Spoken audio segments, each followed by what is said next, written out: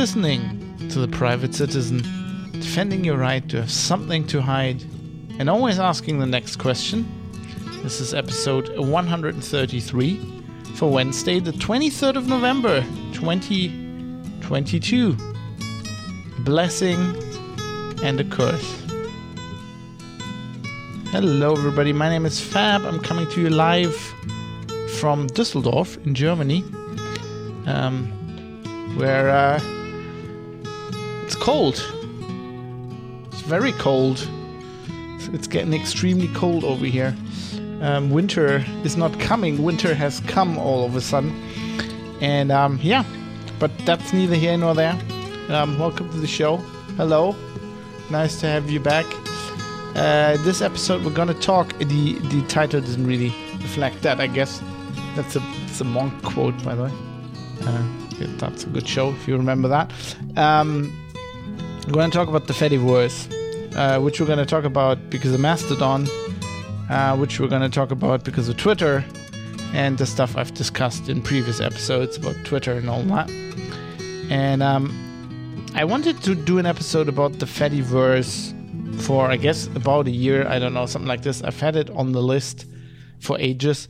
As a kind of an off-the-grid topic. But also, I specifically want to talk about the issues I see with the Fediverse.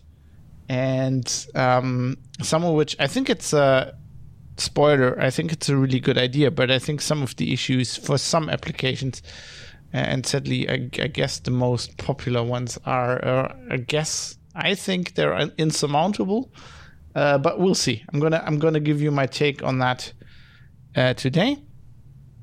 And with that, I'm gonna. I say this a lot, but I'm really gonna try to release 2 episodes this week so there's another one coming hopefully, because I won't be able to record anything in the coming week. I'll be very, very, very, extremely, very busy. So that won't happen. So I'm going to try to do 2 this week, 2 next week. I'm going to try to do 2 every week, but I'm going to redouble my... This is turning into like a George R.R. Martin kind of thing. I'm sorry about that. But at least I'm generally releasing an episode a week again. I guess that's, that counts for something, doesn't it? Yeah. So with that... Let's get into the show, shall we? Let's get into the topic at hand.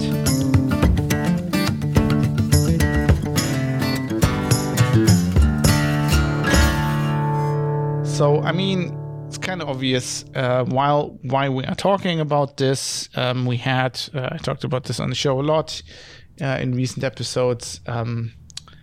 We had...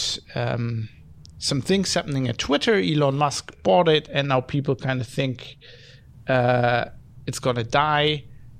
So that's a thing. That's the thing that is happening, and because of that, people are looking at alternatives. And there's a thing called Hive, I guess, which people are looking at. I had a look. I don't. About that particular app, I really don't like that that's not on the web, it's just in an app. It posts on public on the web. That's shit, as far as I can tell. But also a lot of people are discussing Mastodon again. And there have been, I don't know, tens of thousands of signups, pretty much doubling, I guess, the users on Mastodon. And with that, of course, Mastodon is prominent, maybe the most prominent service or app or software in what is often called the Fediverse, right? And so now we even have like mainstream media people talking about the Fediverse. So I thought, let's talk about that, right? So our first order of business here will be for me to explain what the Fediverse is, in case people listening to the show, not all of you will be tech geeks. I mean, some will be, because you're probably following me since I did Linux Outlaws back in the day, and so you probably know this or know this better than me. But I'm gonna try to explain this I'm gonna, as always, try to keep these episodes handy for people who are not into the topic. And, in the first episode, at least, that I do on the topic, I'm going to try to explain what we're talking about.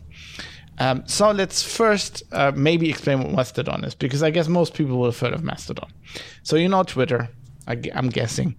And Mastodon is basically kind of a Twitter clone, right? It has, and that's where we get in the Fediverse thing, it has a lot more to it on the technical side, but from what it does and what it looks like, it's basically there to replace Twitter. It is, of course, also open source, but open sourceness is not really something we're concerned about in this episode, I guess, except pretty much everything in the Fediverse is.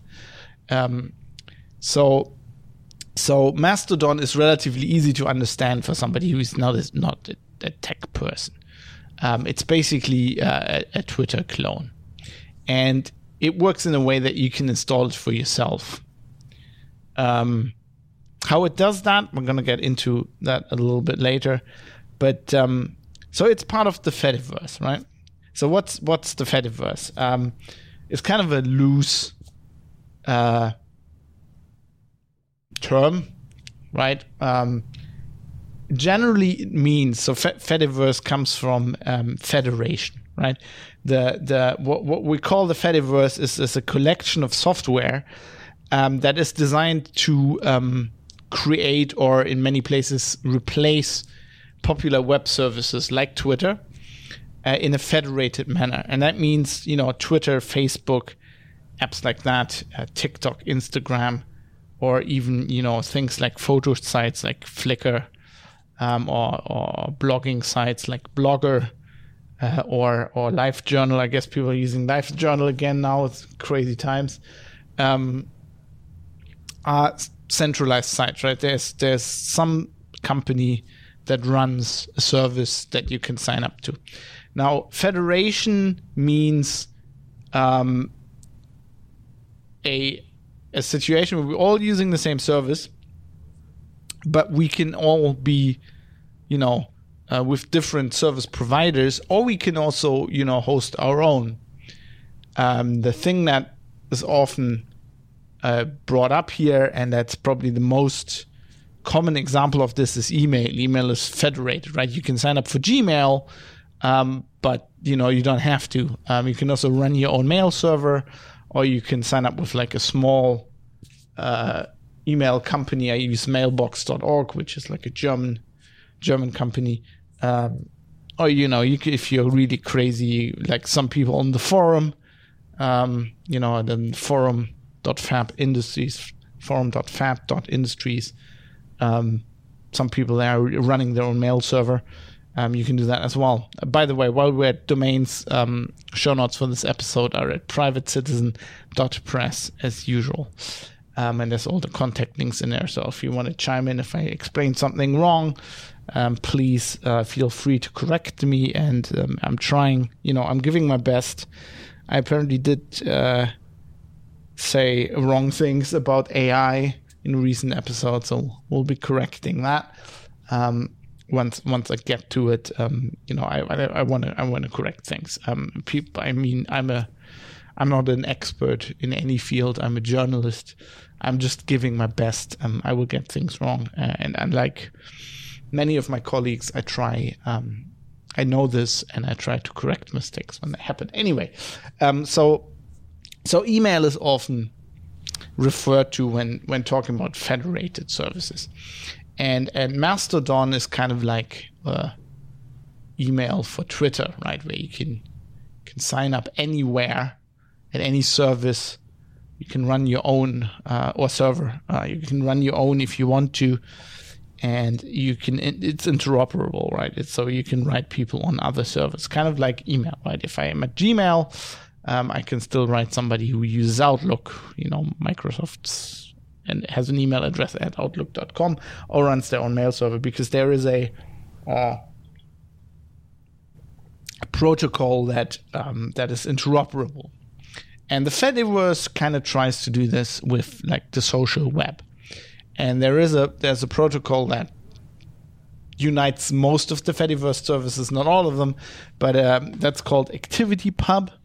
And somebody who's been around as long as I still remembers this originally as the thing that ran status.net. So back in the day, one of the reasons I'm so jaded on all of these topics is that, of course, I tried federated microblogging, as we called it, back in the day. Years ago, there was a site called Identica, and Identica had this same idea. You could create your own server if you wanted, and I think the software was called Laconica, and then later the protocol, I think it was called status.net, that got turned into pump.io, I think.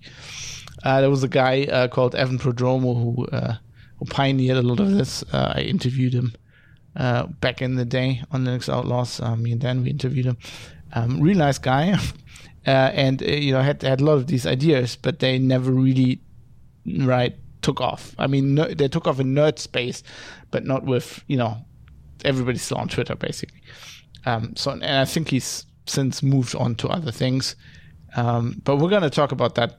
That gets us into the problem with federated services. But first, but this protocol got developed further and is now ActivityPub, and that ties it all together. And it's relatively complicated, but basically what it does, it abstracts what Twitter does on a level for encompassing the whole web, right? You can send messages to somebody, you can just publish messages, you can reply to messages, you can edit messages, you can delete messages, and it's a protocol for sending these around several federated servers. So it kind of does, a service like Twitter internally will also be federated, right? There's probably hundreds, maybe thousands of servers that run Twitter, where you and me, if we're talking to each other on Twitter, we might actually not use the same server, right? Internally, there's probably like duplication, and there's different databases, and there's ways of these servers to interact. And ActivityPub and the Fediverse and Mastodon basically does this whole expands that out, right? Whereas with Twitter, all these servers are within one company. They are now spread all over the web. So ActivityPub is kind of like this message protocol that enables people to have accounts and to send out messages and to receive messages. And it's kind of, because it comes out of Identica, it kind of was originally designed to replace what Twitter does, but has since then been extended into being like a protocol that does everything on the social web, right? So you can use it to publish photos or whatever. You can use it basically the same way you'd use RSS, right, to publish content. But it has, of course, a lot more features, like commenting, creating threads. There are things like message inboxes, and it's all very complicated. It actually does my head in. It's too complicated for me. I looked at it actually a while ago. I was thinking about implementing it for my website, and it's just massively complicated. There are other protocols that are used in the Fediverse, I think. So between Identica and Mastodon, there was a thing called Diaspora, which was the thing where back in the day, a few years ago, everybody's like, let's get off Twitter. There are always these, let's get off Twitter things. Twitter has technical issues or gets bought by somebody or something happens, and people are like, let's get off Twitter. And Diaspora was one of these things before actually I think Mastodon was around, and that has its own protocol, and that work. I think the idea about the Fediverse, of course, is because it's all open source and all community oriented. A lot of these software solutions interact, and they interact with different protocols, or they have plugins where we can basically interact with different protocols, right? It's not like closed systems like a service like Twitter would be. But I think generally, I think ActivityPub is where the Fediverse is going. That seems to be the protocol everybody is standardizing on. So how does this work? Let's take the idea of Mastodon, right?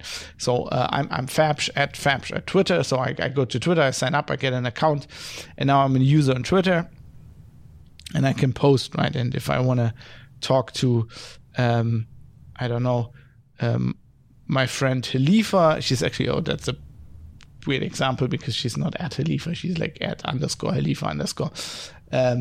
But if I want to talk to Jonathan at JonathanMH.com, is he _com on Twitter? God, I'm gonna get this wrong. I'm gonna have to look this up now. What's Jonathan's username? Oh, God, this is not giving me. Oh, he's JonathanMH_com.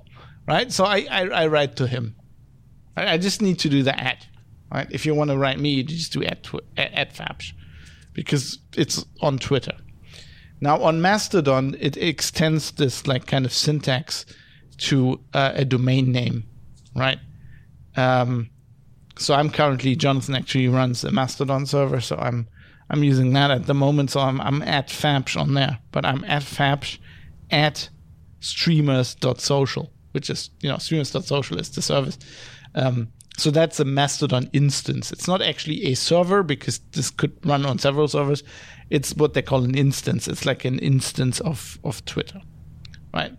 And so the idea is kind of like with email, everybody, you can run your own Mastodon server, and you can be at Joe at joeswebsite.com.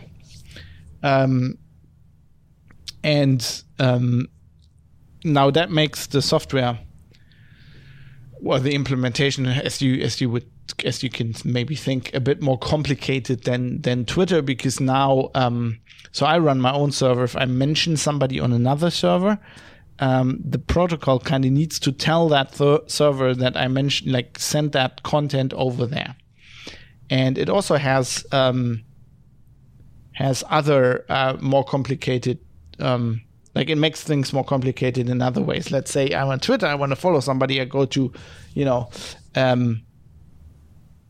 friend Dan from Linux Outlaws, who's at MethodDan, right? I go to twitter.com/MethodDan, and there's a follow button, and I can click follow, and I can follow him. Now on Mastodon, of course, if he's on my server, it's kind of the same thing, right? So Halifa is at Halifa on streamers.social, so I can just go to her page and click follow. But if I am following somebody on another server, I have to kind of copy and paste their profile, or the at user@server.com into my server, my instance in the search bar, and then it even though the user is actually, the server doesn't know about this user, maybe, it's just on another instance, my instance has never heard about, it just goes and quickly, discovers that instance, discovers that server, and shows me his profile page within my instance, and then I can follow them. And from now on, my instance has subscribed to their instance, and when that user does something like post or like or whatever, like my instance gets informed of that. And that works remarkably well. It has some issues, which we're going to talk about when I'm going to talk about the issues. But it generally works really well. I mean, for the fact that this is such a complicated system, I mean, it's not that surprising because email works as well, and it's kind of the same. You just need an interoperable protocol, and you need to, need to build in some, contingencies, right? So you need to, on Twitter, they don't have to deal with, hey, our server really doesn't know that user, or that user's maybe gone, or that server is responding slowly. Like, you have to build in something like this with protocols like this. But, they've been developing it for a while, and it works really well. Before I get into the issues with this, let's talk about why this is a good idea. and why we want this. And we do want it. It's generally a good idea, because Twitter is a single point of failure. It might get bought by Elon Musk, who then fires all the people, and then the servers burn down, and then it's gone. There might be a technical issue, right? They might delete their database. There might be all kinds of things. A meteor strike might happen, right? Who knows? Lots of things could happen, and then we put all our eggs in one basket, and Twitter's gone, and then we're fucked. All our content's gone. Now, the Fediverse gives us, on this front, it gives us two main arguments, two upsides, like two good things. First of all, if I'm really paranoid and I don't care about I don't care about some work, and I want to set up my own server, I can do that, and then I'm in control of my own data, right? So nobody can just delete my account. Which that's generally a good idea. So that's a definite upside, I feel. So yeah, I can run, I can have control over my own data, but that is an upside I can have. I don't need that. The upside that is maybe more applicable for normal people is that I can also just sign up to a service. And then if I don't like them anymore, I can leave, and I can move from one Mastodon instance to another. And there are ways of doing that. There are ways of exporting, taking your posts with you and all of that. So that's pretty cool. And it generally gives you more flexibility, easier ways of backing up your data anyway. So that's something we want, right? Just for resiliency, these are really good features, right? To control our data, and to just be able to move from one service provider to another should a service provider suffer an issue, or when they go away, we can still go to another instance, and we're still on the network. So that is very cool. It is in itself. It's easier to get your data out. Jonathan, who I mentioned earlier, is also in chat. I'm live streaming this on Twitch, as I often do with these shows, for some live feedback, and Jonathan providing some. It's very GDPR compliant, although to me that is not so much an argument, because Twitter is also GDPR compliant. Pretty much any social network has to be, if they want to operate in the EU.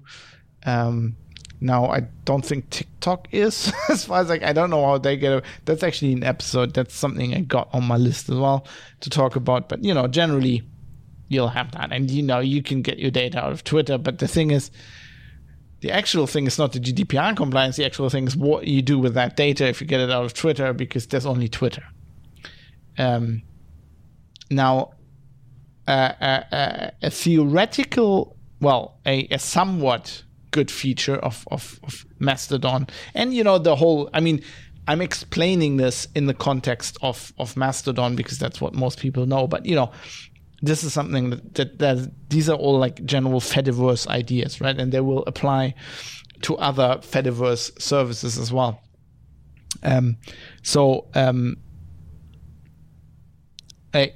A feature of this whole idea is, of course, also something that's close to my heart, which is, the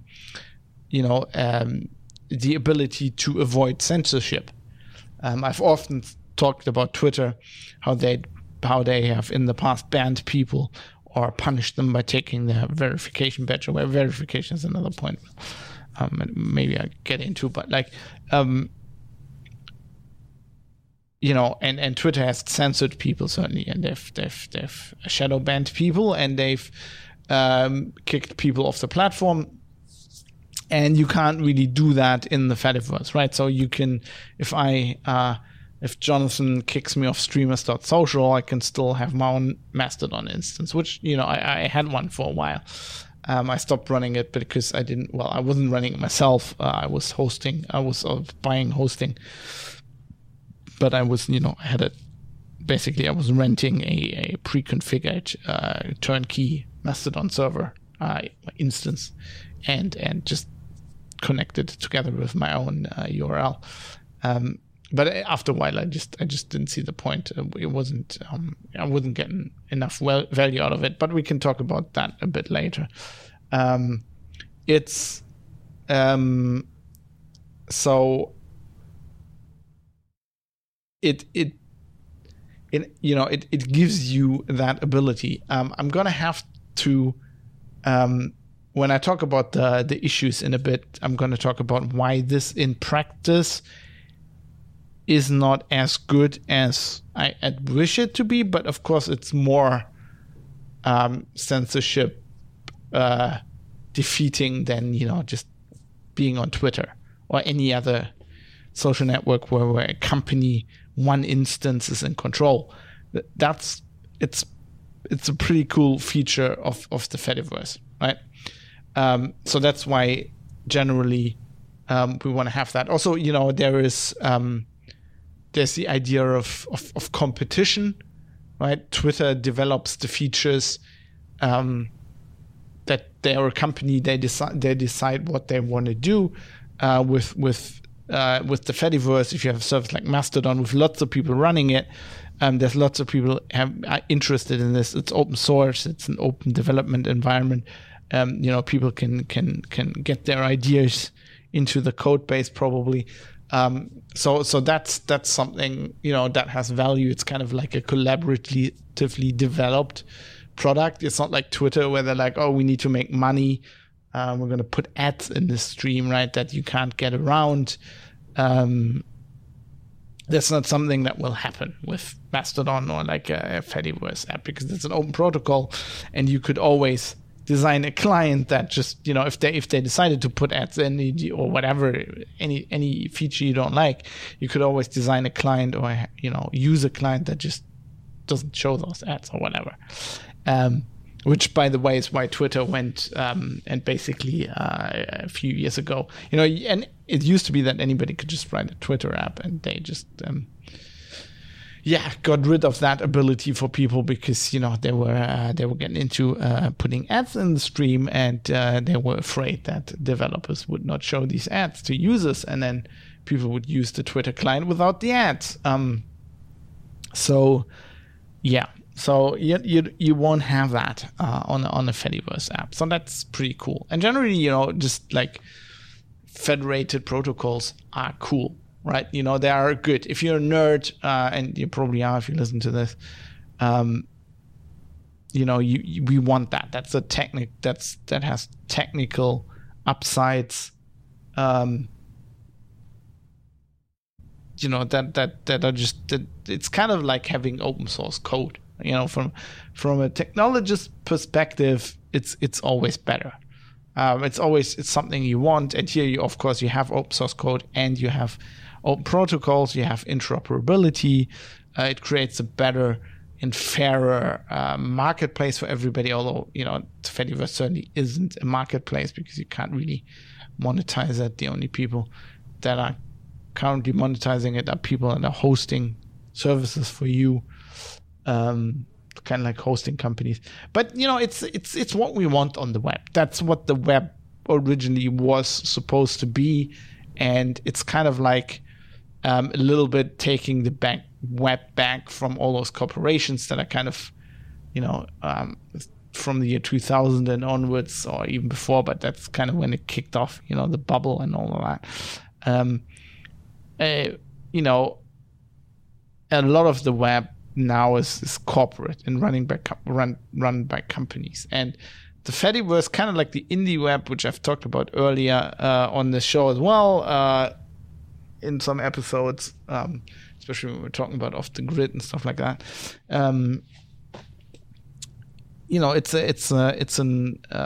It's a movement to get the web back in the hands of you and me, right? The private citizens of the world.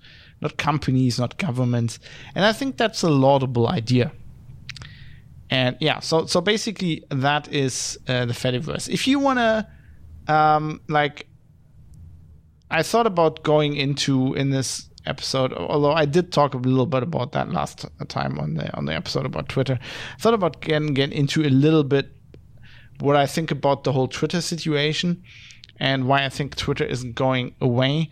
But, you know, that would kind of distract from this topic. It is helpful because, I mean, I'm now going to talk about the issues. You know, we just talked about the blessings of the Fediverse. Now I'm going to talk about the curse. And that's tied in with Twitter because, of course, Mastodon is in direct competition with Twitter. And, you know, Twitter dying would be amazing for the Fediverse and for Mastodon, but I don't think it is. If you want to know more about that, I wrote a special issue of my newsletter, thesleepyfox.substack.com, but there's also a link, Private Citizen Press, there's a link in the show notes. If you want to know more about that and why jaded old man Fab thinks Twitter isn't going anywhere, you can read that. And with that, let's talk about. We talked about the blessing. Let's talk about the curse.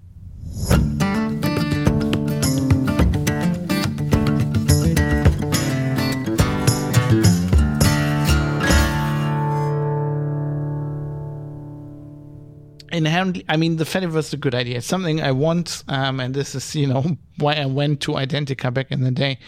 And why I believed in this kind of thing. And I'm now very jaded because it didn't take off back then. You know, it's something you always have to keep in mind when I'm talking about these things. That I've seen this all before, basically. But, like, the problem...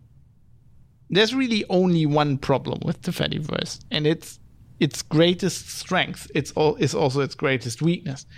This idea to have federated services is a great idea in theory, also in practice. But it's a very nerd idea. It's kind of like, you know, I used to do a Linux podcast, Linux Outlaws. And one of the reasons why I stopped doing it is after like 7 years, I got to this point, I was really... For years, I believe, and I still believe, in the idea that Linux inherently is a better operating system than Windows. And it would be better for everybody if they just use Linux. And when I was young and naive, I thought that was enough.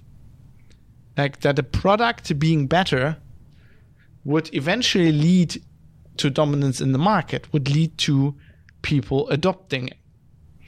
And what I did not understand, and we're talking about desktop Linux, I'm well aware that in the server space, you know, Linux, even when we did Linux Outlaws, Linux was had already won there. And now it's even, you know, Microsoft uses Linux to run half of its fucking cloud by now, I think.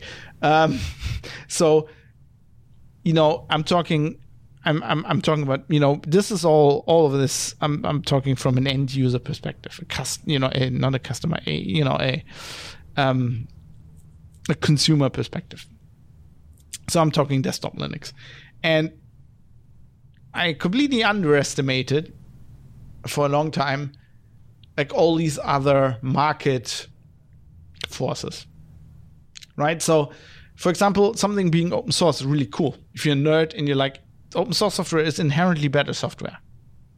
I mean, there's shitty open source software, but there's a lot of shitty proprietary software as well. I still very much believe that open source software is inherently better software. But what I've learned, especially being a journalist, you know, trying to write for people, for more normal people in air quotes, you know, the everyday people, is that, you know, for example, that software is open source doesn't really, like, as an end user, doesn't impact you, like, immediately doesn't impact you at all. I mean, yes, it might be in the long run more secure and better, but, like, you don't know. Like, you don't, like, it doesn't do anything. Sometimes, you know, you get it for free, and that's, like, you don't have to pay money. But as you get older, when I was younger, that was a big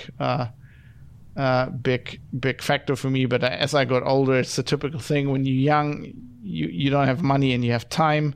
And then you get older, you get a job, you get money, but you don't have time anymore, right? So now paying for software to me just is a non-issue because I have that money. And and like the time I save by just getting something that's, more pre-configured or more like tied to tailored to my tastes, I'm happy to pay quite a lot of money for that, because the time is just more important to me. And so when you're coming from that perspective, something being open source, on the face of it, especially if you're just a normal person, you don't know what open source really is, you don't even notice, like you don't care really. It doesn't do anything. And the same applies, I think, to federation. As an end user, all the upsides of federation tend to be downsides. And we don't even have to talk about the Fediverse. It's the same for email, right? People are just so used to the headache that, having to choose a mail provider, right? Which back in the day was an actual headache. Then Google came along, you just get Gmail for free and Bob's your uncle. But now if you do that, then, all your information is in Google's hands, and you're basically paying with your information. So that's a downside to people, right?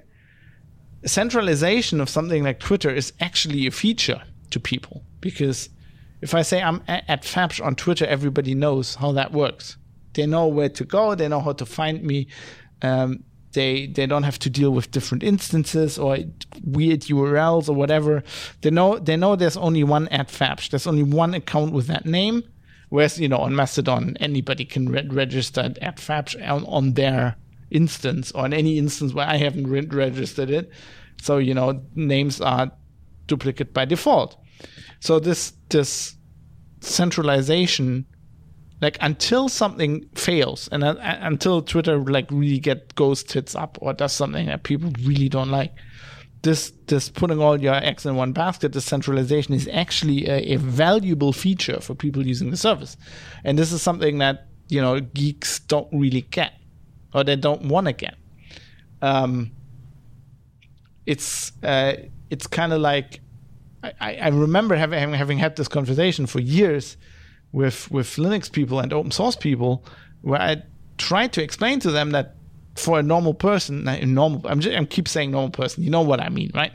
I don't want to say your mom, because, my mom's a lot more technical than other people's moms, probably. I don't know. So I'm just going to say a normal person, right? Just your run-of-the-mill 9 to 5, got 2 kids, gotta have worries about their family, doesn't have time to fucking understand technology really deeply, and just wants to use something. For them stuff like this is confusing. Like they don't even, like, you can explain to them what open source means. Generally they don't know. You can explain it to them, but they're like, so what? Right? So anybody can edit. Who would want to edit software anyway? I just want to use the software. If you just want to use, don't get me wrong, there are upsides for these people for using open source software. They just don't know about it. And the problem is, if they don't know, it doesn't exist for them, right? This is why desktop Linux hasn't taken off, because this is not a feature people care about. They don't care about it being open source. Right? You can go, like, somebody's using Windows, you could go, you should use Linux, and then they say why, and you say it's open source, and you explain what open source, they go like, so what? And if you go, look, it looks nicer, you have much better chances of them using Linux. They run into different problems when they want to play AAA games or whatever, but like, that's literally not a feature for people. Jonathan says, look, it's great. You can pick your distro. Indeed, not a good thing. Well, it is for us, right? We're nerds. To us, this is great. But to a normal person, they're just like, what is a distro? Now I have to choose Ubuntu or Fedora. Now I have to, like, that it just like gets like, it's not like we're geeks. It's not that complicated. You can just go on, read a little bit, and But it's like, people don't have that brain. They don't. What I mean by normal people is people who are busy with other things in their life. They don't have the brain space. They don't want to invest the time or, whatever. They come home from work. They just want to crash on the couch and watch like a stupid show on Netflix. Right? They don't want to figure out if they want to use Ubuntu or Fedora. And the Fediverse has the same problem, right? Now somebody's decided that Elon Musk is evil and they want to get off Twitter and they've heard about Mastodon and it sounds like a good idea. And they go like, now what instance am I going to sign up to? That's the first question where most people will go, what? I have to choose. If I use Hive, I just go there, download the app, and I'm done. I'm there. And that's not an unsolvable issue, right? We could go and have like a default instance, right? Mastodon.io or whatever it is. Like this is where normal people from TwitterRefugees.com or whatever, right? We could solve that. But then they're going to have to wrap the brain around how like their username could exist on a different server, and you have to do the add and following, and it's not really that complicated, but it's too complicated when you're used to the other thing.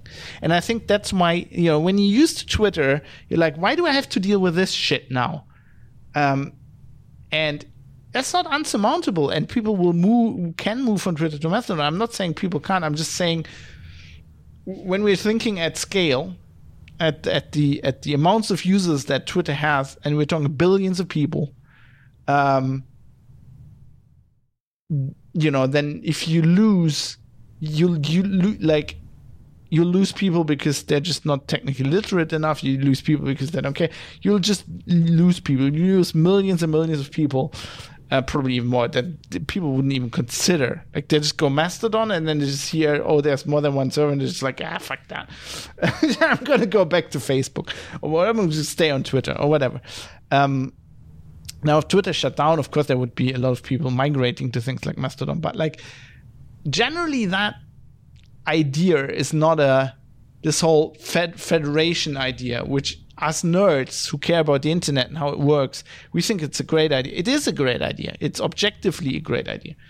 But we value that. But those people don't. For them, that is actually a problem. And you can see, so the reason why email, for example, works and does is because everybody got used to it, right? Because we're talking back in the day, people got the internet and there was like, oh, now you need to have email, right? And this is how you do it. And there was no other way, right? If back in the day, if in 2002, in the year, I don't know, did Gmail exist back then? It didn't, right? But like if really early on Gmail had existed, and that would be like the default thing, then people would have just used Gmail. The thing with email is email got established like before the World Wide Web, I'm pretty sure, right? So basically when the internet was invented, email was invented. So the geeks got there first. So if the geeks get there first, they can, like, they could, I don't think it's ever going to happen again,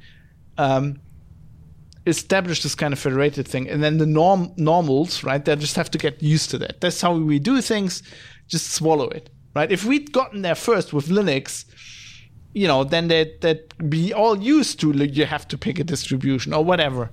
You have to pick a text editor when you start the thing.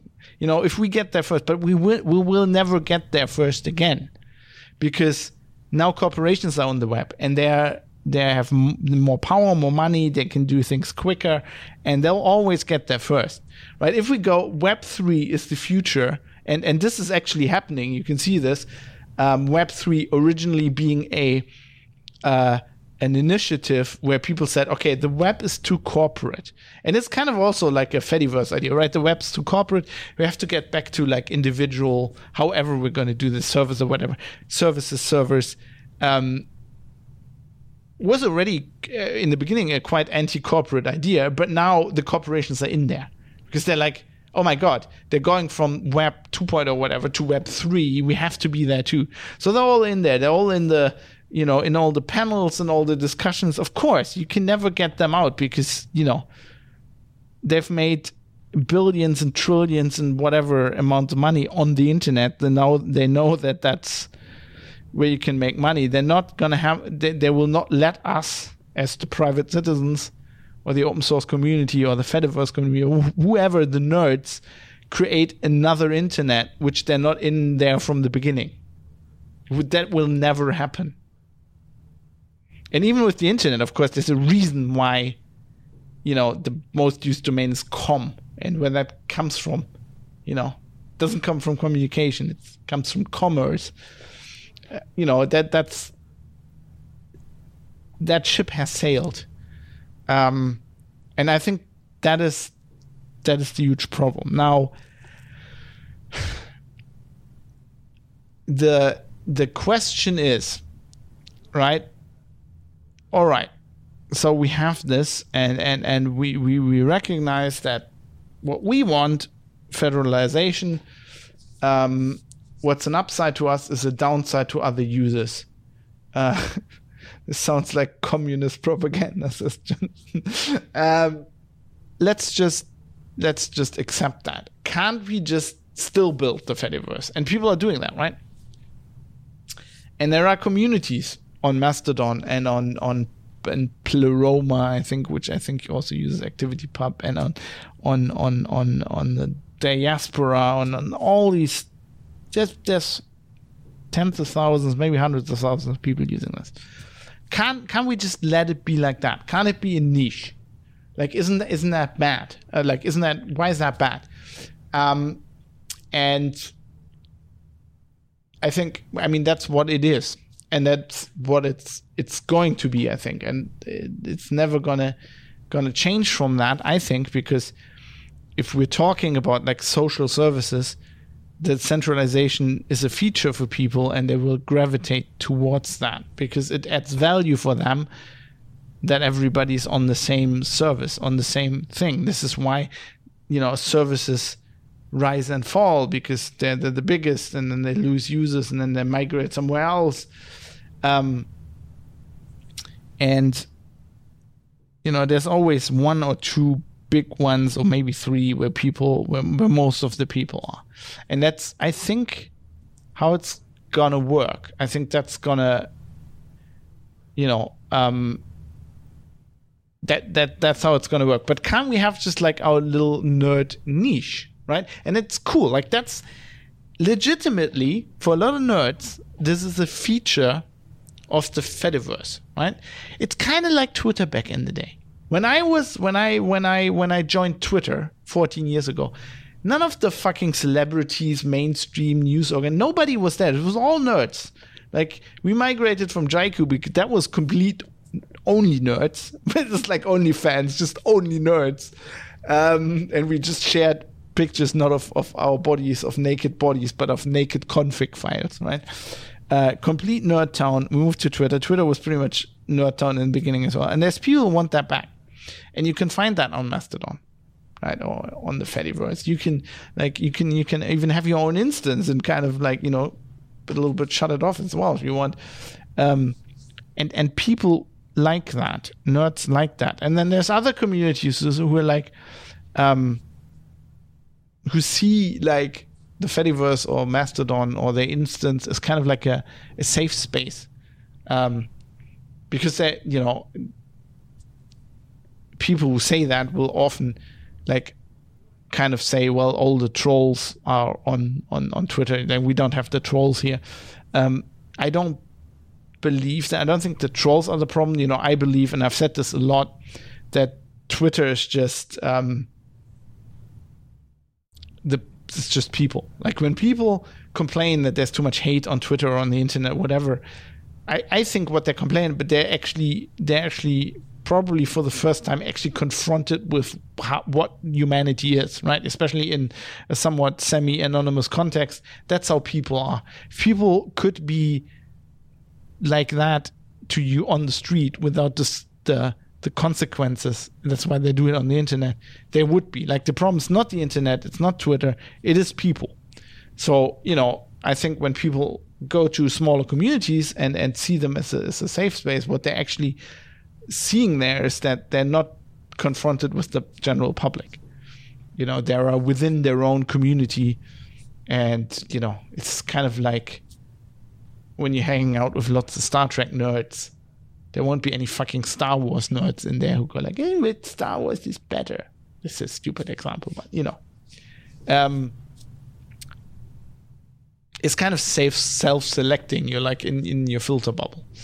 And I mean, I'm not saying that doesn't have value, that can have value. Mars and back again, hello, by the way, in Twitch chat, asked, do you think Mastodon.social could be the big thing people go to with nerds and subcommunities on other servers? So that was the thing I was referring to, like we'll have just one server, right, where everybody goes. I mean, I think that is where a lot of, like, the people that are gonna migrate, for them, like, however many those are, I think it depends on will Twitter die, right, or whatever. I think the Fediverse will gravitate to something like this, where we have big instances where there's more general people, and then there's all these little sub-communities, and they might as well, not have that much to do with each other, but that's kind of how Twitter works as well, right? There's sub-communities on Twitter that really don't, like, there's all these, for example, kinky people on Twitter that you'll never see, because they post all this not safe for work shit, and Twitter's just not putting that in the algorithm, so people who don't know anybody from that bubble basically will never get in contact with them, and they have no idea there's like all these kinky people, there's like porn stars on Twitter, they'll have no idea, right? So you have that on centralized social services as well.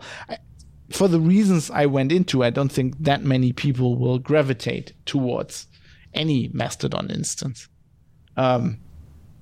Because as long as there is a centralized thing, and I think if Twitter dies today, like 90% of those, like, I wouldn't even, like, I would say 99.9% of users are not going to go to the Fediverse.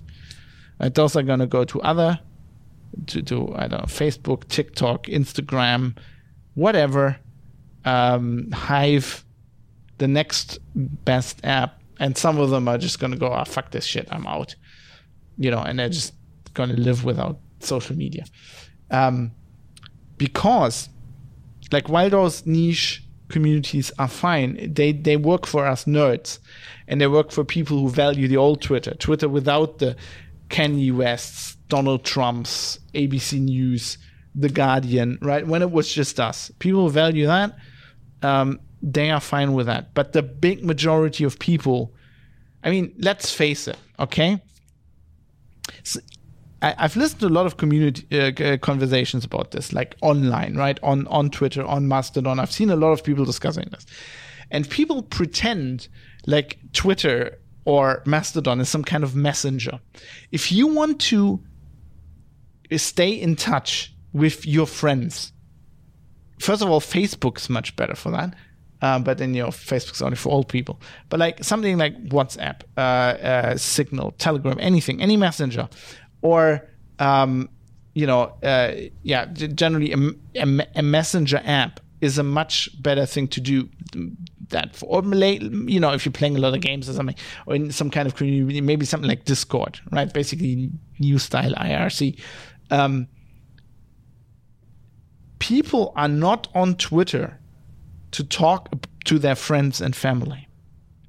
There is one reason why people are on Twitter. It's reach. Twitter gives you the unparalleled. Twitter enables you to do something that people couldn't do before in the history of the internet, which is you can talk to basically the whole planet, and you have a chance. Like, I can tweet at The Rock, right? And it's a minute chance, but I have a chance that The Rock sees that and replies to me. And that only works because everybody's on Twitter. All celebrities are on Twitter. All the news, everybody's on Twitter. And Twitter is a very unique social network as well, because it's public. It's not a walled garden, right? It's every tweet is a web page that you can read. Even let's leave protected accounts out of that. That was an abomination. Like, it's kind of like DMs. Why Twitter ever implemented shit like this, I will never know. But okay. Doesn't make any sense in my opinion. But okay. The unique selling point is it's a web page, it's public. That's why tweets are in TV shows and not Facebook posts. Because Facebook's not as discoverable, and journalists don't know if they actually can take if that's public. With Twitter, it's assumed that everything's public.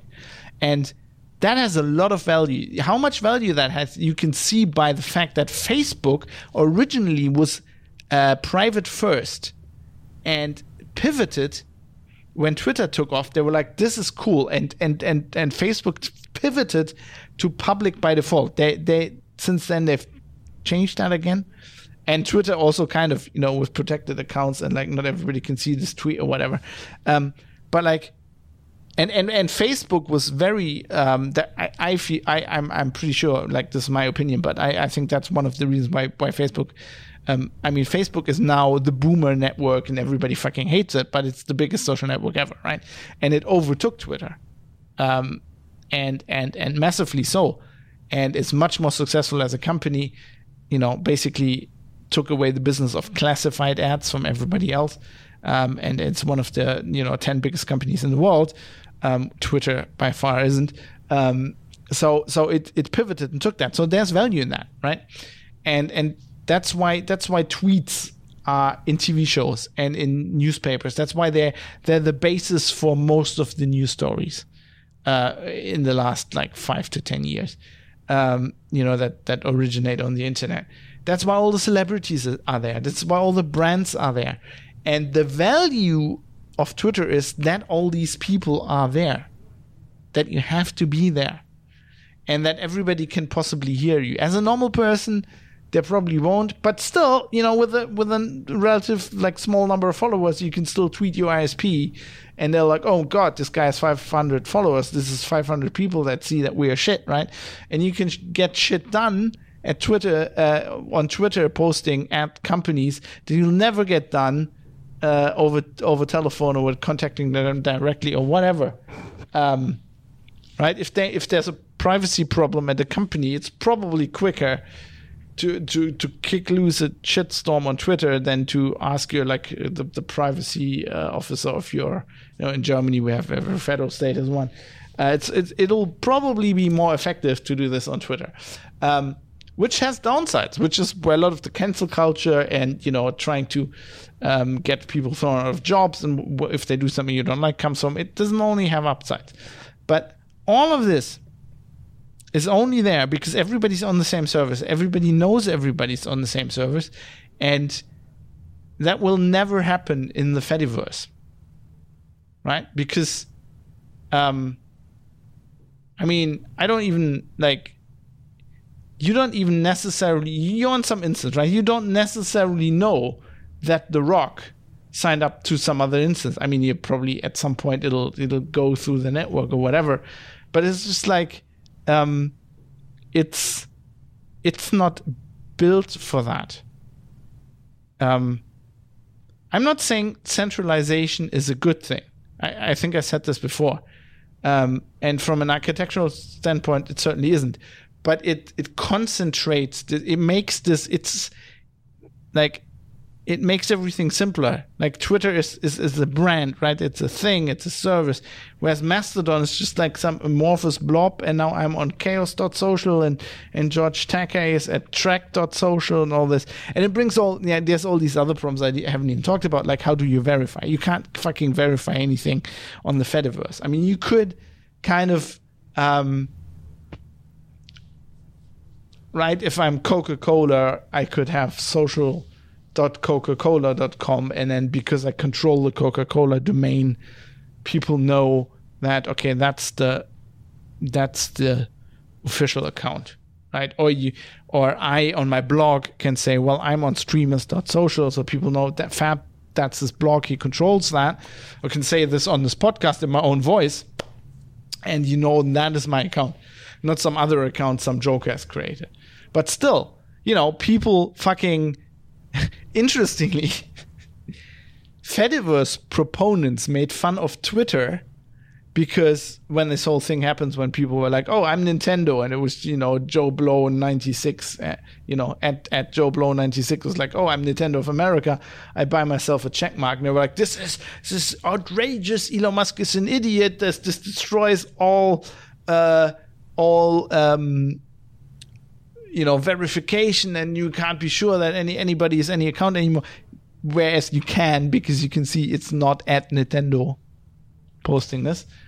On the Fediverse, that's like anybody can be Nintendo. I can be Nintendo on Streamers.social. There's an amazing Mastodon instance, by the way, called brands.town, which is full of people impersonating brands and posting and shit posting like in actual PR speech. It's hilarious. And there's like made up brands like large VPN and shit like that. It is hilarious, but it shows this very problem. That is also not unsurmountable. But all these problems kind of collect, right? And to Joe Schmo user, they're just like, how does that? What? I don't get it.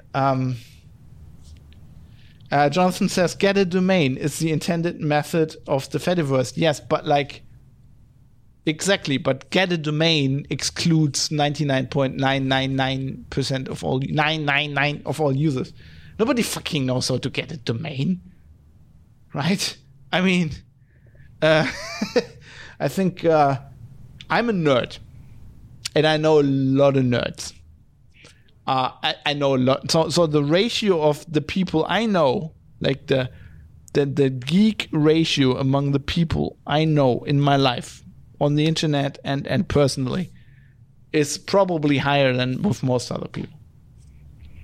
And I would say that maybe 2 out of 10 people I know how to get a domain. Maybe 3. And maybe 1 or 2 of them actually got a domain, has a domain. I mean, this doesn't apply if you're a brand. If you're a brand, you already have a domain. But, what I'm trying to say is, if on a service like Twitter, where everybody has a username and you can remember the username, and it's obvious that at Nintendo is Nintendo, if people, because somebody changes their icon and their display name, mistake motherfucker47 at motherfucker47, whoever that is, props on the username, on Twitter, for Nintendo, right? If that is already a problem, those people who made that problem will not wrap their brain around having at domain. No way. They won't. That's just like you can give up on that. And yeah, I know you can say, the same thing applies to email, and I mean the same methods that we use for email can apply to this. I'm not saying it's an unsurmountable problem, right? People can just remember that fabs@streamers.social, but people don't, and that's why email phishing exists, and that's why millions of people every day get malware on their computer, because they get an email from somebody, whose display name is their boss's name. The email address is completely different, but they don't notice that. So it's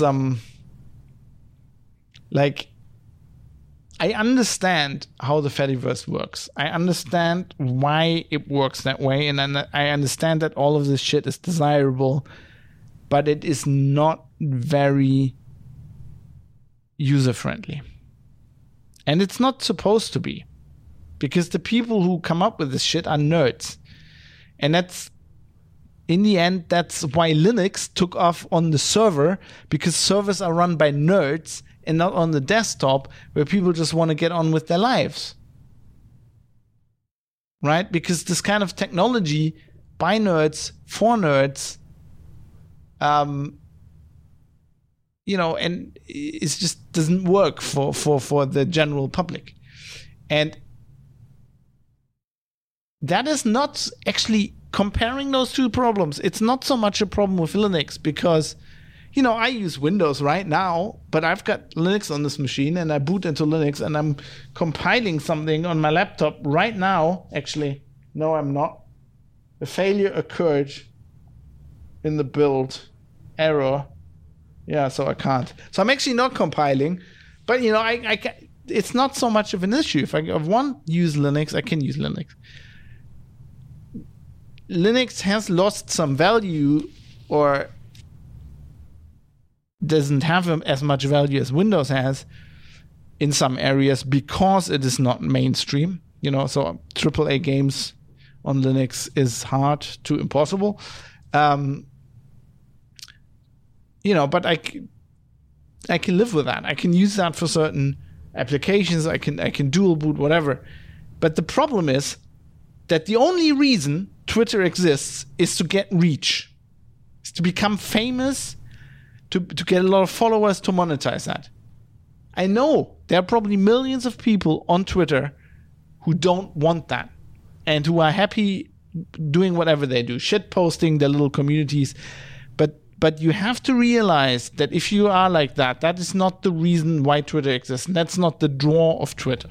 The draw of Twitter is I can spew my opinions in the world, and I can potentially get read by thousands, if not millions, of people.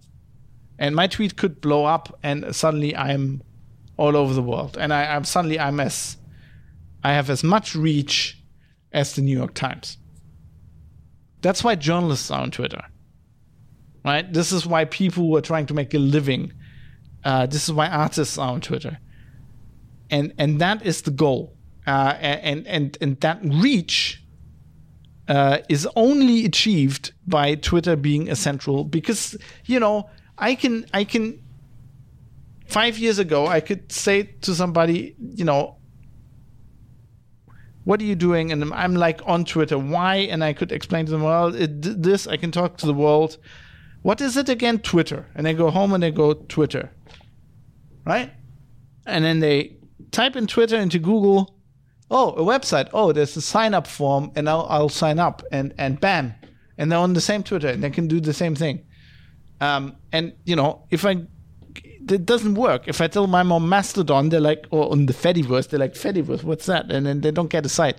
And Mastodon, yeah, you get a site, you get a server, and you can sign up, but it's, for all the reasons we discussed, it's not the same thing. Mastodon is not, or the Fediverse in general is not built for reach. It's not built for this. It's not built to be monetized. Otherwise, it would be centralized. It's built as a resilient infrastructure that has nerdy qualities, but that is not optimized to get as many people as quickly as possible on it and make it as easy as possible for those people to use this service. Otherwise, you go like, why even have federation? Like, if you're okay with everything, with being on a company's service, with them owning the data, whatever, then there's no reason for federation, and that is sad in some respects, but it's also the reality. And to me, as as somebody who's, I talked about censorship resistance.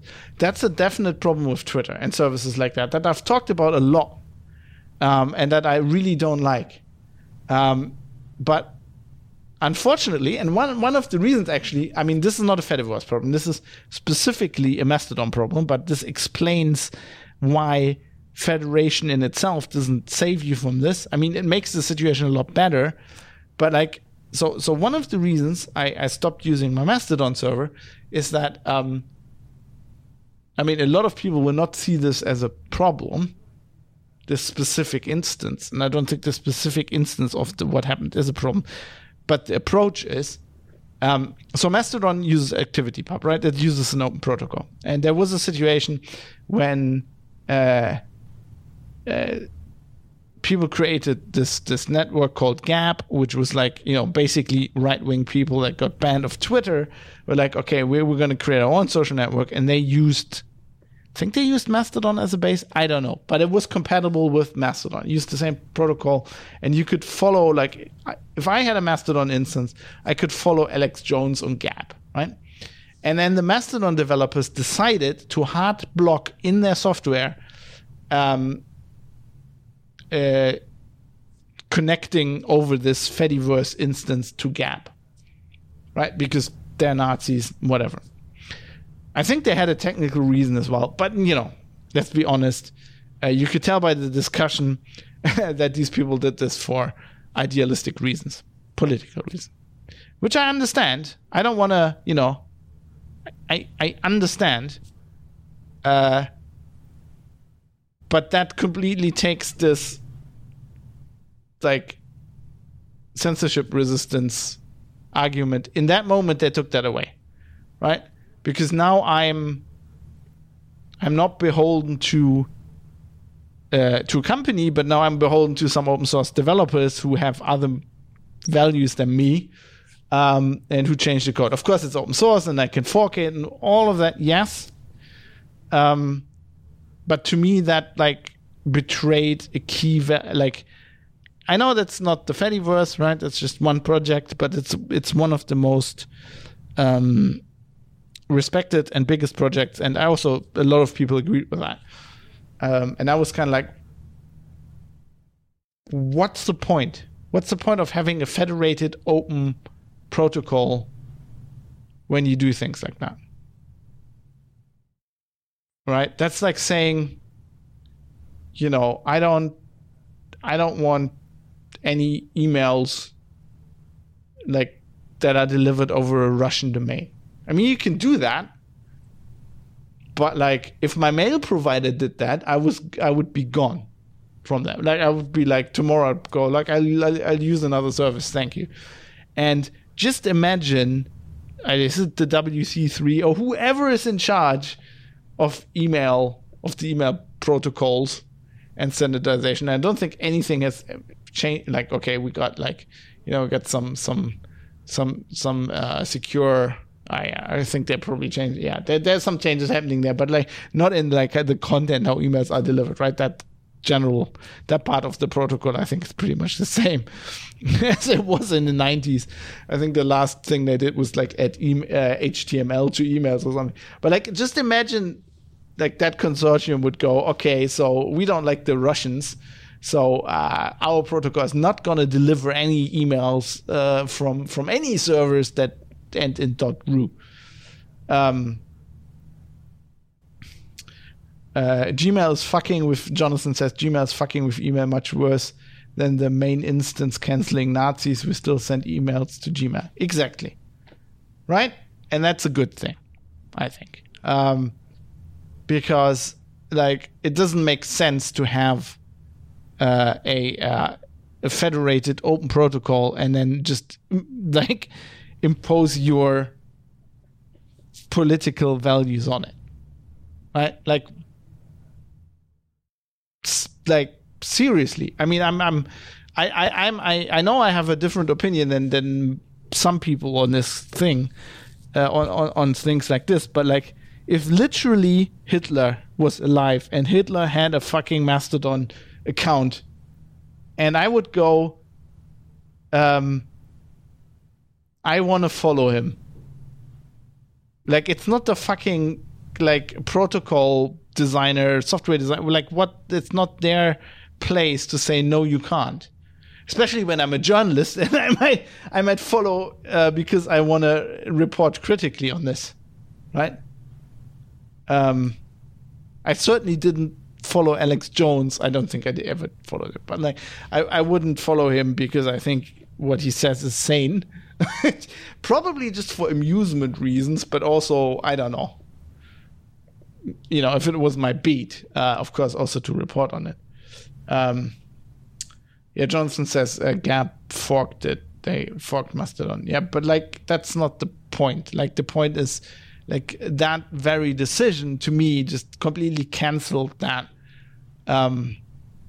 censorship, because it just moves the problem, right? Now I don't have anybody, like now I don't have Elon Musk who decides at Twitter what accounts get deleted. Now I have like some open source developers deciding, oh, this guy, I don't know, we don't like people using petrol cars or eating meat or whatever, not gendering people, or I don't know, not using the silly stupid fucking content warning thing on Mastodon, which is bullshit, as far as I'm concerned. It just like, that's, I don't know. And beyond that, Federation has other issues. People moving servers, not migrating, disappearing, turning up again. So I stupidly deleted my account and didn't, when I didn't. I mean, that's not a Federation problem, but like, I deleted my account and now I have to follow everybody again, of course. I mean, that'd be the same if I deleted my Twitter account, of course. But like, it's like, at least if I went back to the Twitter account, probably, and somebody else picked up that name, but like, I would still be at Twitter, right? Now people actually don't know that I'm on Fediverse because I deleted my instance, and they don't know I'm on the other instance. And if I don't post about it on Twitter or whatever, or on my blog, how they're ever gonna know? Well, I could post on my blog, but like, wasn't there an open source software that destroyed computers in Russia if they used it there as Astro-C? There probably was. And they've always been like, I remember in Linux Outlaws, we were discussing these things, right? There's always been, especially open source developers who like, there's been these stupid licenses where like, you can't use this to kill people, right? Or as militaries, like software or whatever. Like, you can use this in military applications or whatever. And there's, we had discussions about why that is stupid, and that's really not, it's not open source and certainly not free software. But like, without going into the specifics, to me, that is just dumb. Like, that's not your job. I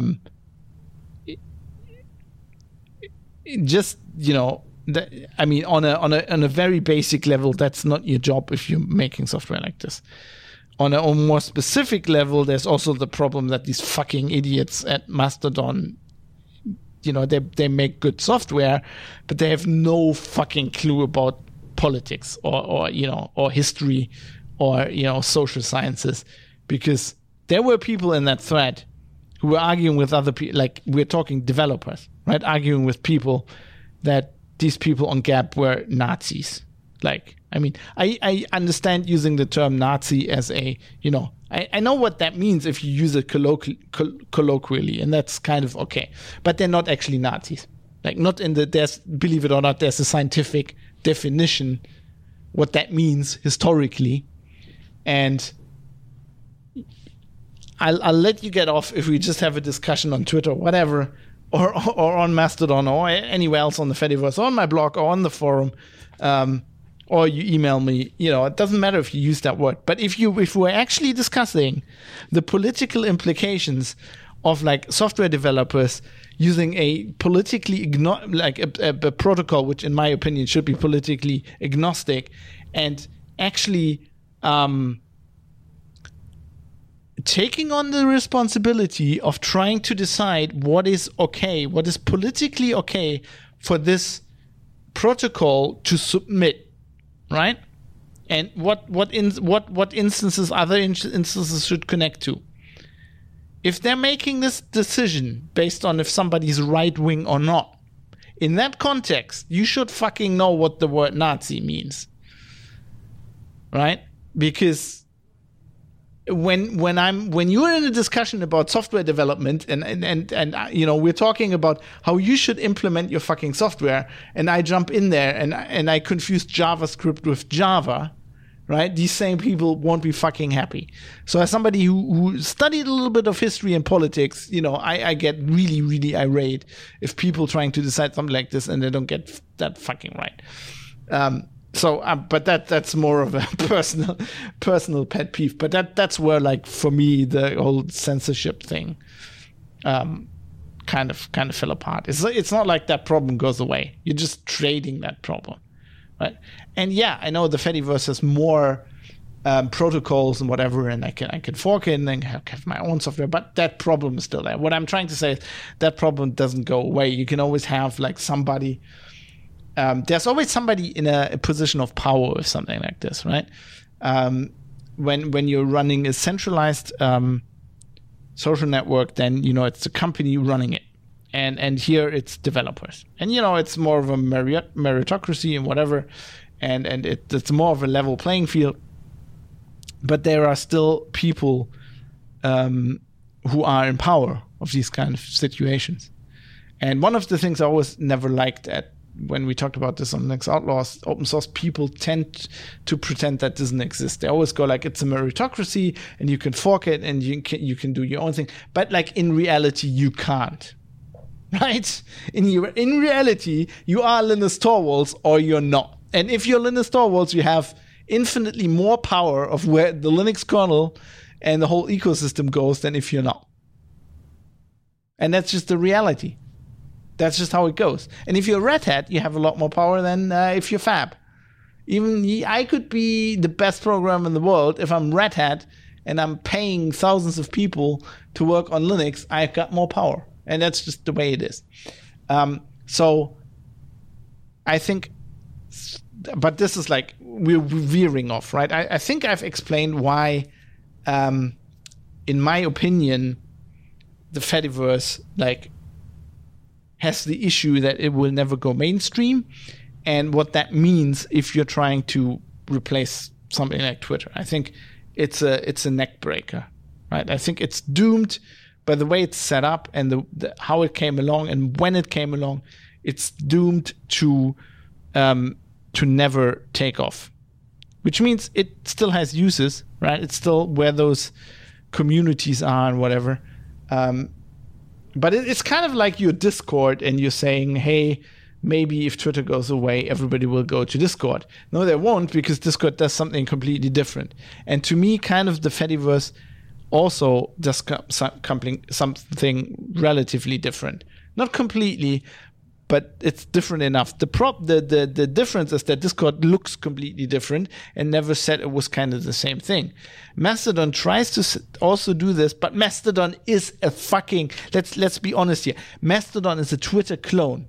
And the whole ActivityPub protocol only came about because somebody wanted a federated open source version of Twitter. It is basically Twitter. It doesn't mean it can't be used for something else.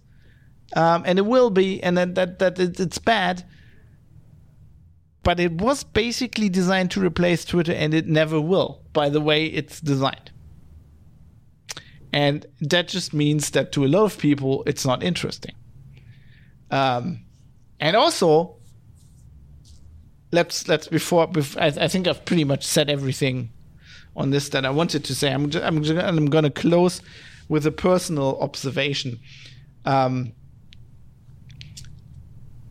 I think it's a good idea, but I don't really see the use case, because for myself personally, I'm torn between I'm okay with Twitter being centralized, and I think just if Twitter goes away, something else, which I don't think it will anytime soon, something else will come along. I was that sad when Jaiku went away. I still.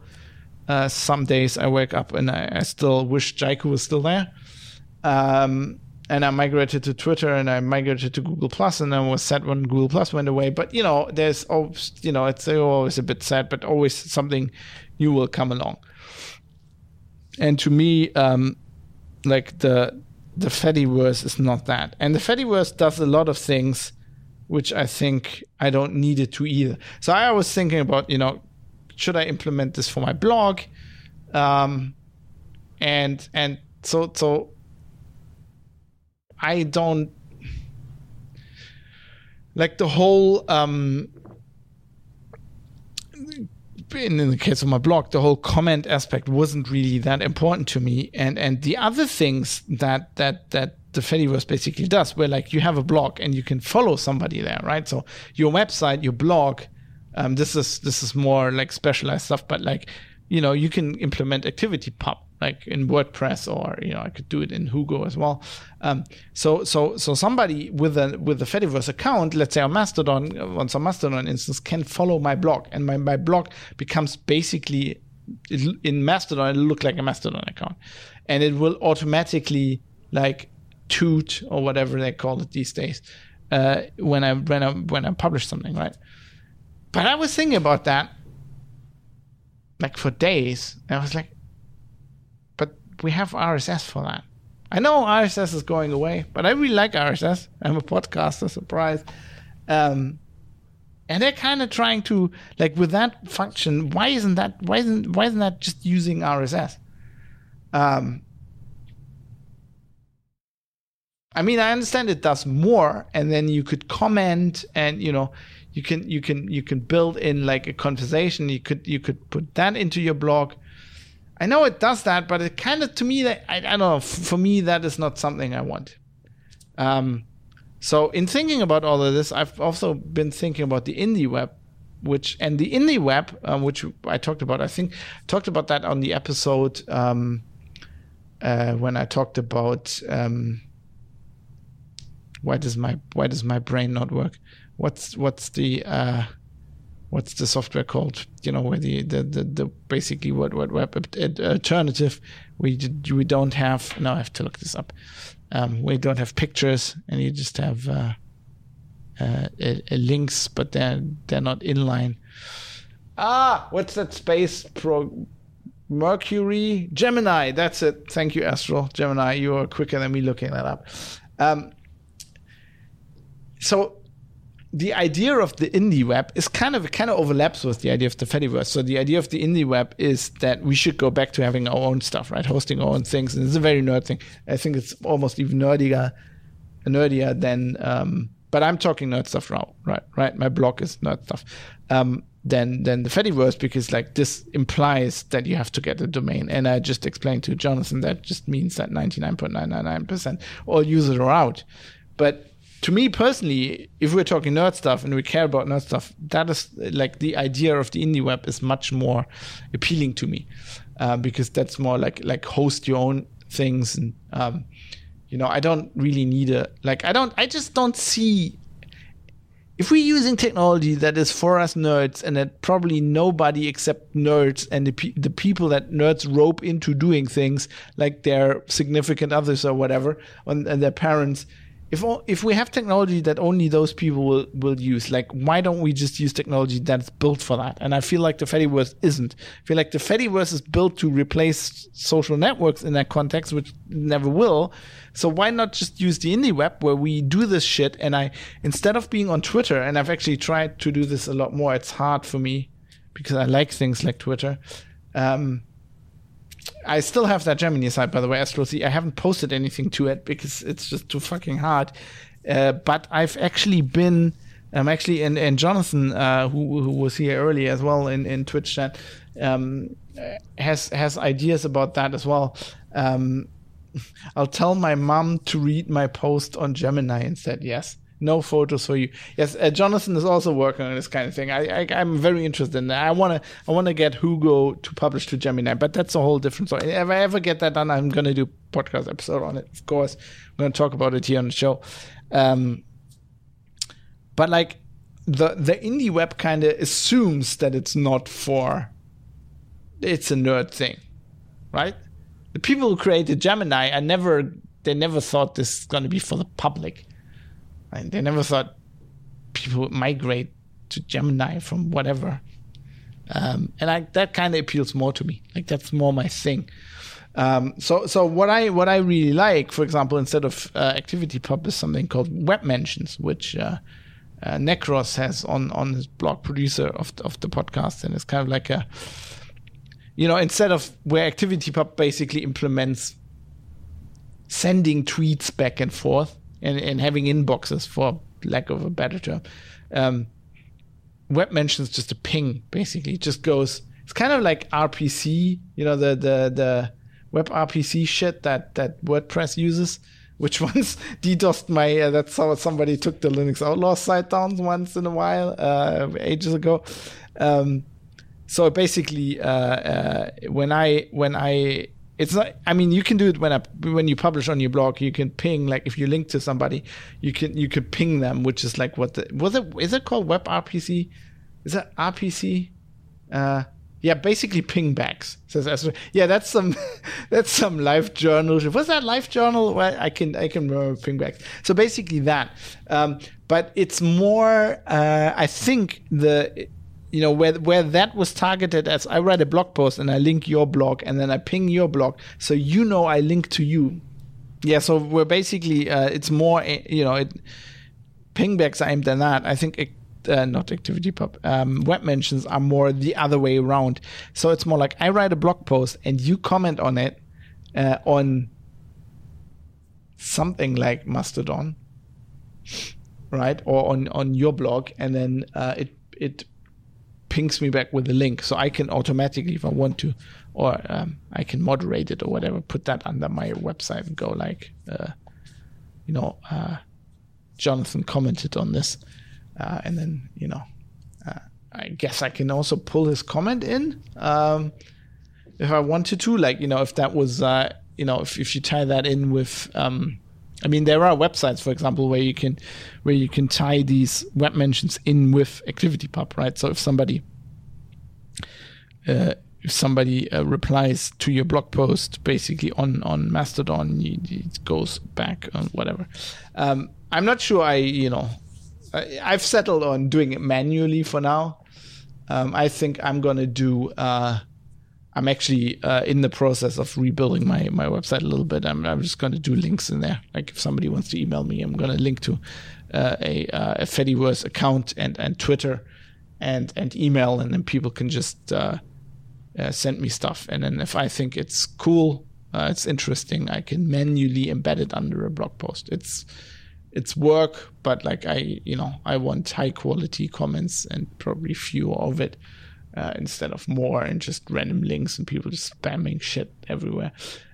So for me personally, I think that's the way I want to go. But like to me, I just want to say this indie web idea to me is a much more valuable idea, because I understand this. The value in just being among nerds and having your little niche thing. And I'm not saying people shouldn't do that with things like Mastodon. I think that's completely valid, right? We do whatever you want. I mean, come on. If you want the software and you want to build whatever you want, do whatever you want.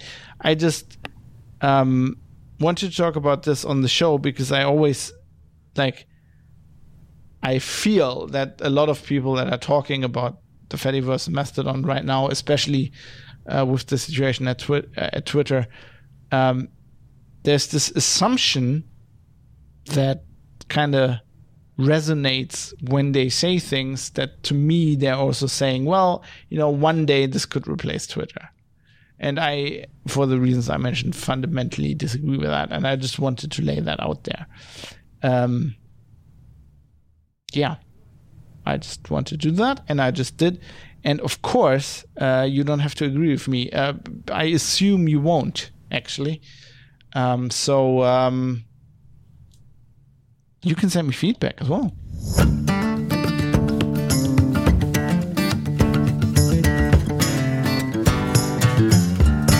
I mean, if you really want to, you could do that on the Fediverse. I mean, I have an account now. Again, I'm Fabsh on streamers.social, brought to you by jonathanmh.com.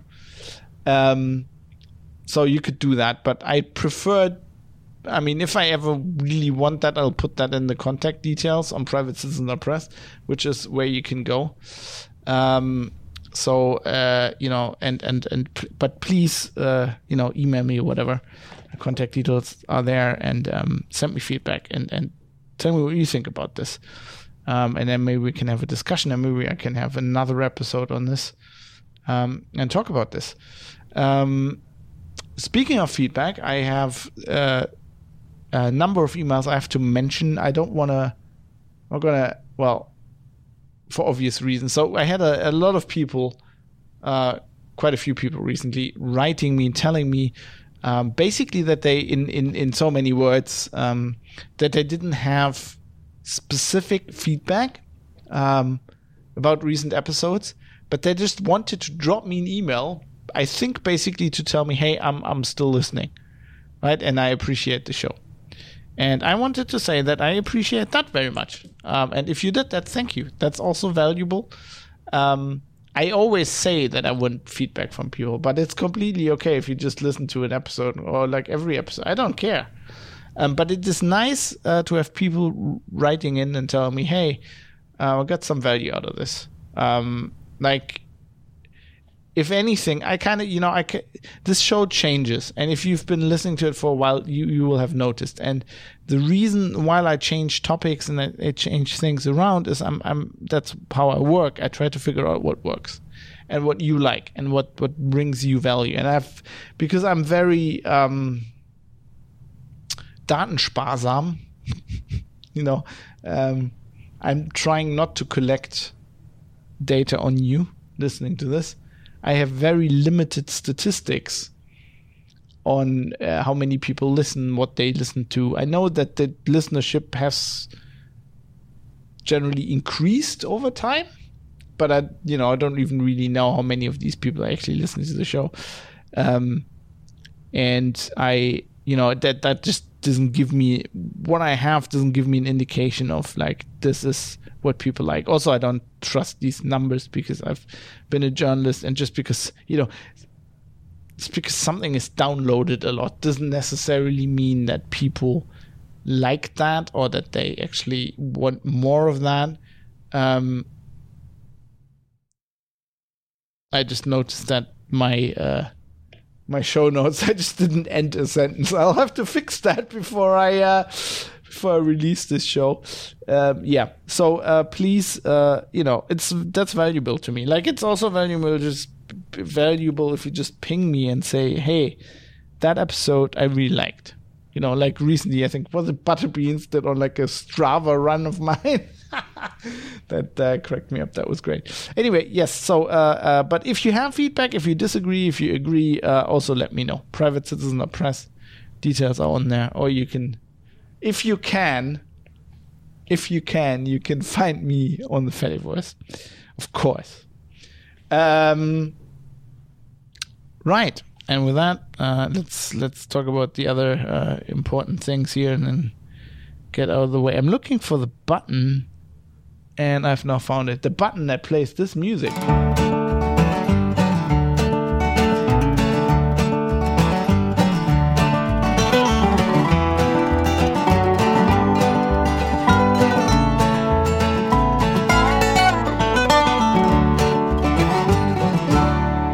So if you think this is valuable, you can, there's many ways how you can become a producer on the show. You can send me feedback, or you can help me out with things. People have done that, if you want to explain to me how I get my Hugo blog to efficiently, automatically serve posts in Gemini, then that is something that's very valuable to me, and you would become a producer. Or you could just, pitch in a little bit of money, which also helps. God knows,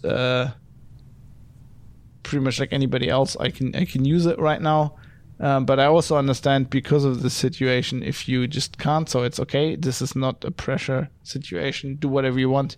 The show is produced under the value for value model, which is something Adam Curry and John C. Dvorak on the No Agenda show came up with, which is basically, it's free. And if you, want to give something back, you can, but you don't have to. And with that, let's talk about the people who have made this episode possible by pitching in, so to speak. Thank you to Sergol Terran.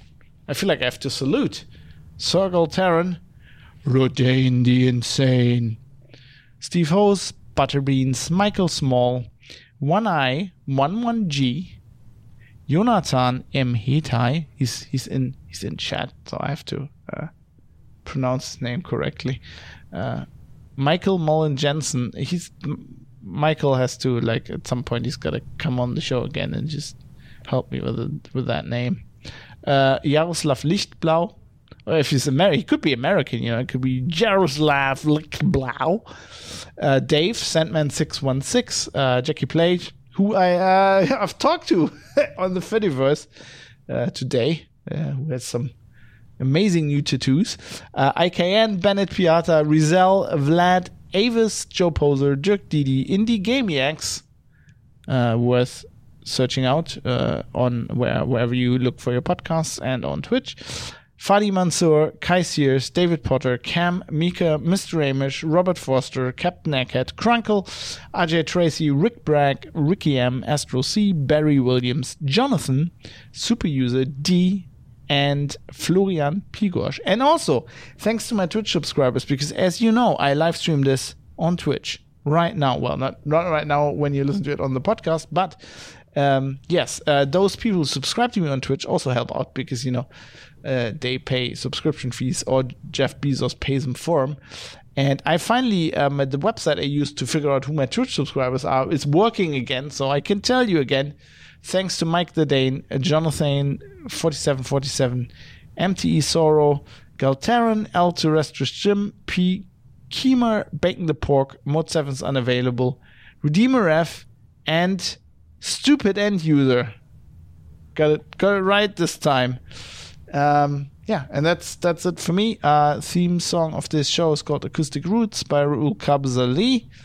And I have licensed this, as well as the end music that I'm playing, which is licensed through Epidemic Sound, so maybe Twitch can stop muting the fucking recordings, which I then send to YouTube. So if there's shit muted on there, it's Twitch's fault. Thank you, Twitch. I have bought a license. Now go fuck yourself. The song I've licensed for you, you know, I like it. I don't know. People sometimes say they like the end music, and I like to just have something different every time. So this time we have some, I think it's acid jazz. And we're going to listen to a song called Hanso by Martin Landström. Martin Landström. Maybe he's Danish, maybe not. Maybe he's gonna get mad if I pronounce his name like this, but I kind of feel like it's Martin Landström. Martin Landström with Hanso. Anyway, have a good time. Do whatever you need to do on the Fediverse or elsewhere. Don't let me tell you what to do.